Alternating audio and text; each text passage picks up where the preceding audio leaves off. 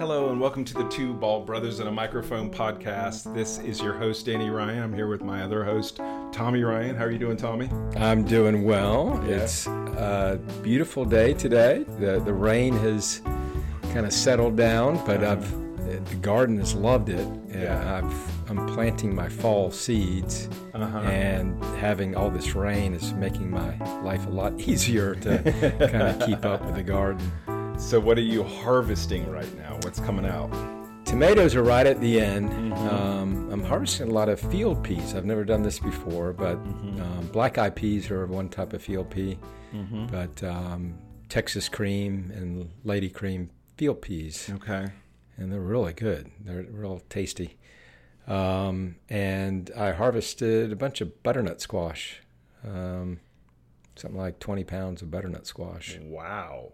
Yeah. 20 pounds? Yeah. Woo!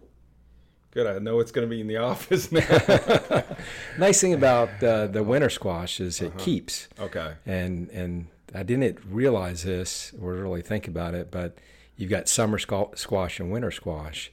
And you would think, oh, you grow your winter squash in the fall, but you actually grow it in the same time as summer squash. It's just it lasts through the winter, and it's got hard skin. Okay. And that's your winter squashes, like acorn squash, spaghetti squash, butternut squash, pumpkin, things like that. Nice. Are you growing pumpkins? I've got pumpkin, but only 2 that are growing. Okay. That didn't do so well, but I'll have at least one really nice looking one and one that's got a little bit of bug attack to it. But yeah.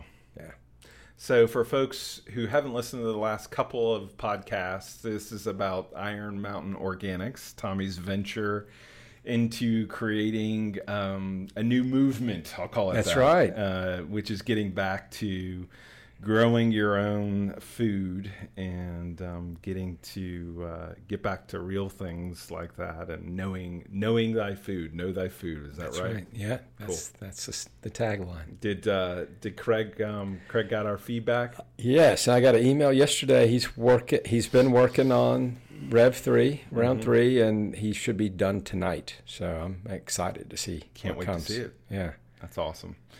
And so today what I wanted to do is we just had our last meeting on our last lunch and learn or our last book club meeting on Hit Refresh. So as with normal things with me, I start off strong and then towards the end I just sort of fall off. So we've gotten through the first we've done a couple of chapters, and we spent some good time sort of digging into things with the book. And I mean, part of what I really loved about this book was getting to know his background and sort of where does he come from. Yeah. Understand the person, and that helps. That for leaders, I just think it's so important to be authentic.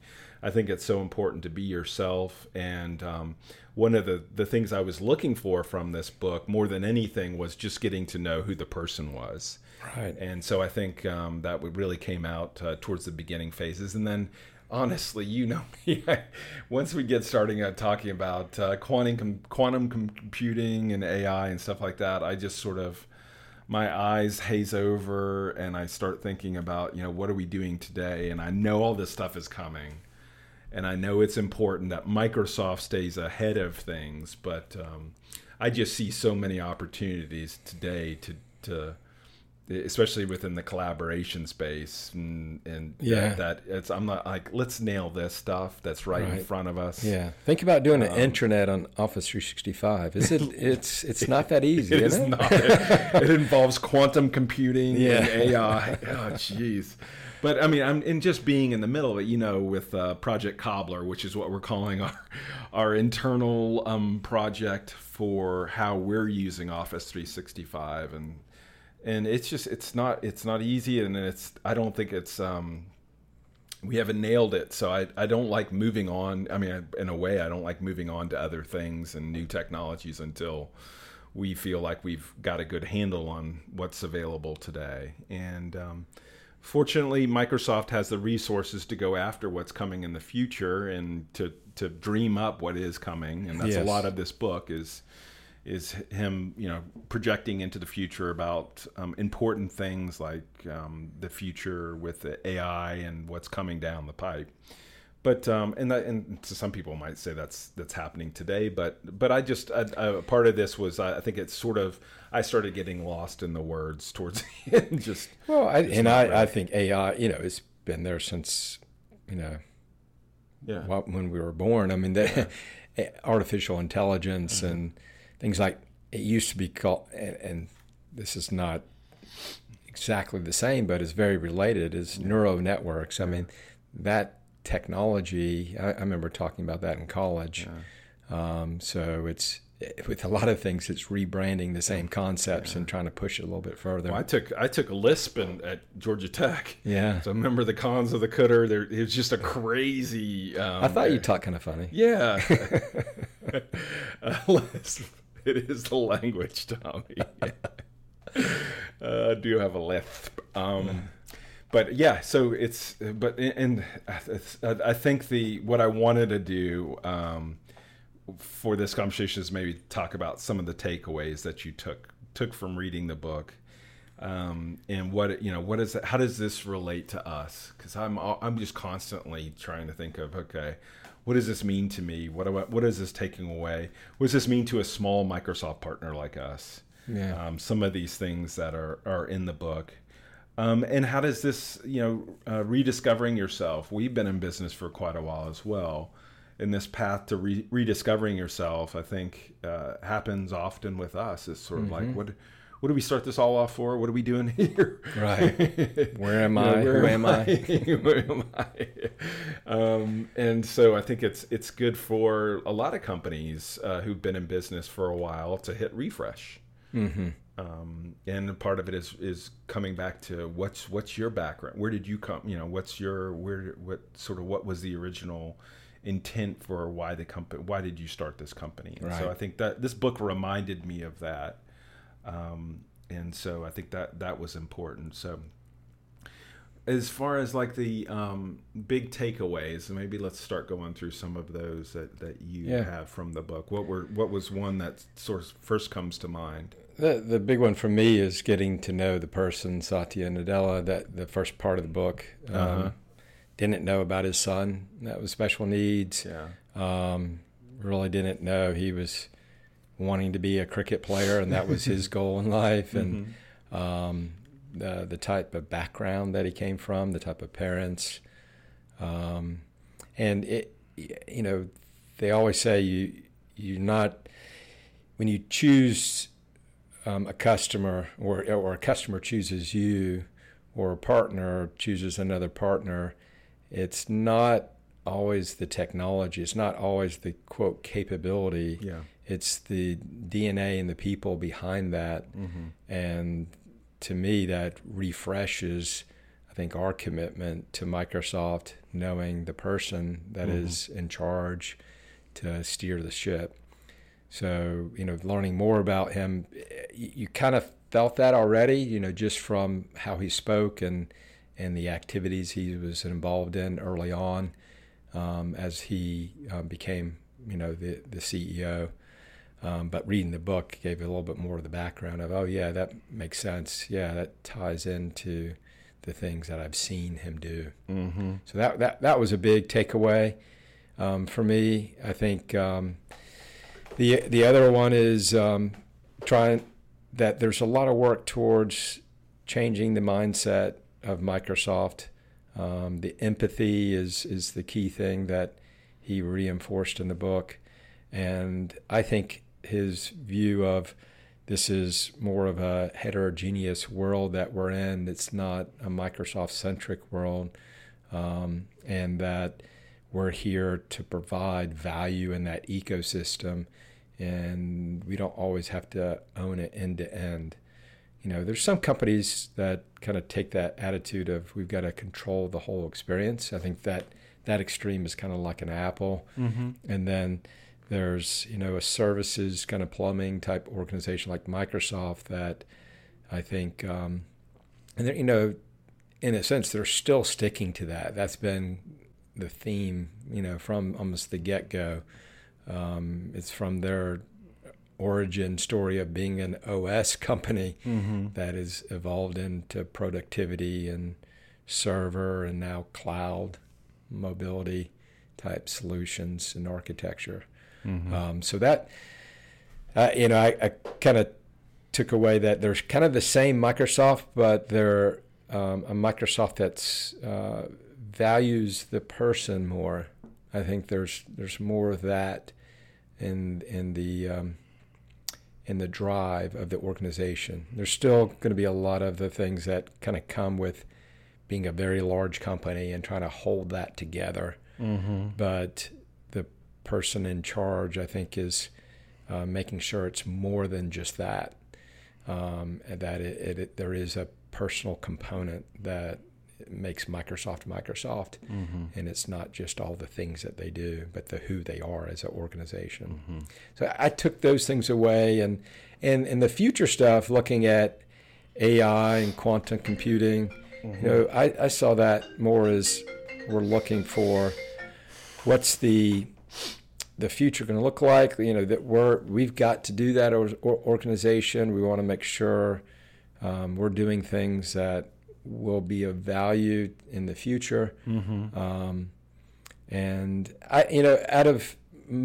think out of most companies that are out there at the scale of Microsoft probably does the best at creating continuity over time, that they don't leave people behind. Mm-hmm. Of course they have things that get sunset, but they run a product for like 10 years and then support it 10 years after its end of life, where they kind of say, we're done, no more InfoPath. Mm-hmm. But then you've got a ramp down Mm-hmm. that I think really treats the enterprise well, and I think serves them well long term, that enterprises have trust that Microsoft will not come up with this great idea, get me on board, and then jump ship.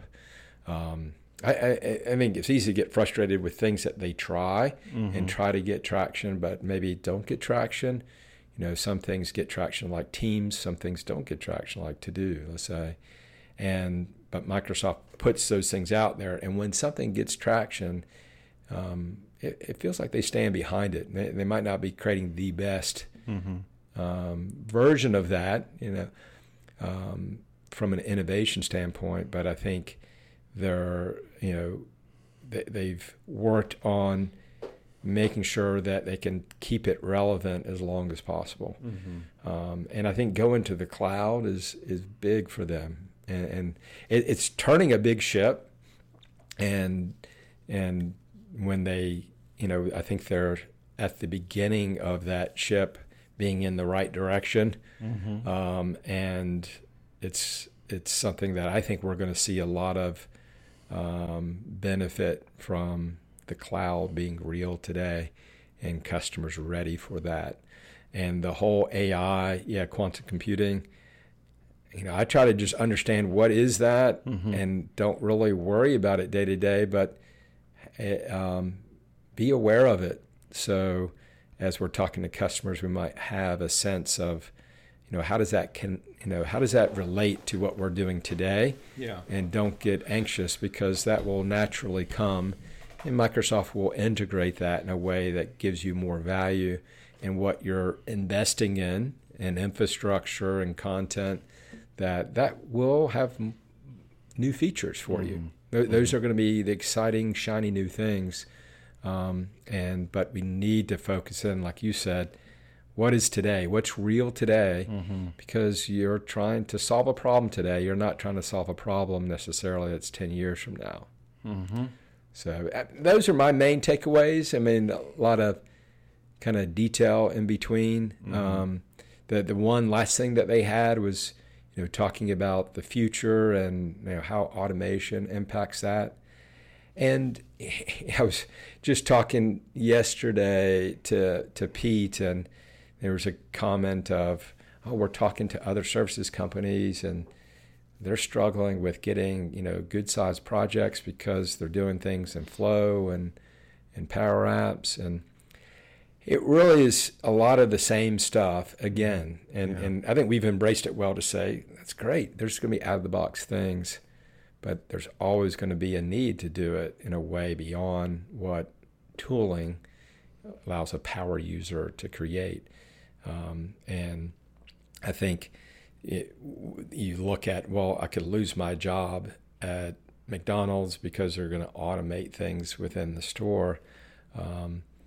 You can lose your job as a developer because they're automating a lot of things that developers do. You know, a lot of, kind of code generation that's been out there for years. Yeah. To be able to, use WYSIWYG tools, let's say, to be able to generate the code for you, that will just get better and better.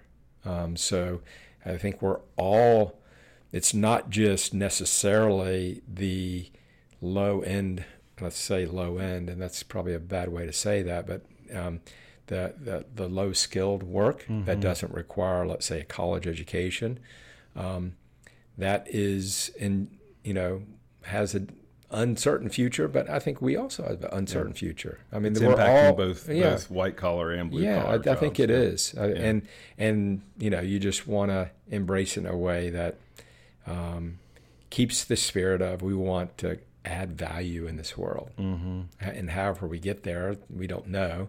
There's a lot of extreme and different ends of the spectrum of ideas of how do you handle that when you get to that situation. It was, I think, the idea of focusing in on learning, being able to learn and adapt, is very important. In this world, and will continue to be. Even you're just being able to reinvent yourself and being open, not having to feel like, well, I've done it this way for years, and I've done this for years, and being open to, and hopefully, you're growing as a person, doing new, probably more exciting, and more having different types of opportunities that you can go after. And there's two ways of looking at it. Right. I've lost my old job, or I've got a great new job. So I think it's a part of that that you it's up to the individual to make their own choice as far as it's the anxiety of the unknown. That's in front of you, and it takes some courage to kind of break through that over time. But that's same with us. I think some of the things that one is that I echo your getting to know him better, and also I think there was a part of this that I was glad that he's has an engineer background, like he's a problem solver. He's part of our team. He's not trying to. He's not. He has definitely is involved in sales and and all the different functions within the company. But it's nice to have somebody who's a leader, who's been in the trenches. Right. I just think that's such an important thing when you look for somebody who you're looking up to, that they've been there and done that. And I think that was one of the things. I also, one of the as I look at the book and see some of the things I was amazed with was, their move from trying to go to the new subscription model of things. Right. Because at first, as you and I know, you're trying to do a product, and okay, we're going to charge people $10 per month for this product. Yeah, we made a sale. It's like, that model of moving over to a subscription-based model, man, at first it looks like it just, what are we doing here? Why are we doing this? And making the $10 today as opposed to $1 per month for forever, at first looks like it's like, why are we doing this? We're giving up $9 today that we could be making today. I think making that transition and them going through that transition was something important that he needed to lead the company through. Now it's just, now they see it. Now it's all there, and they're seeing the reoccurring revenue that's coming in. And, right.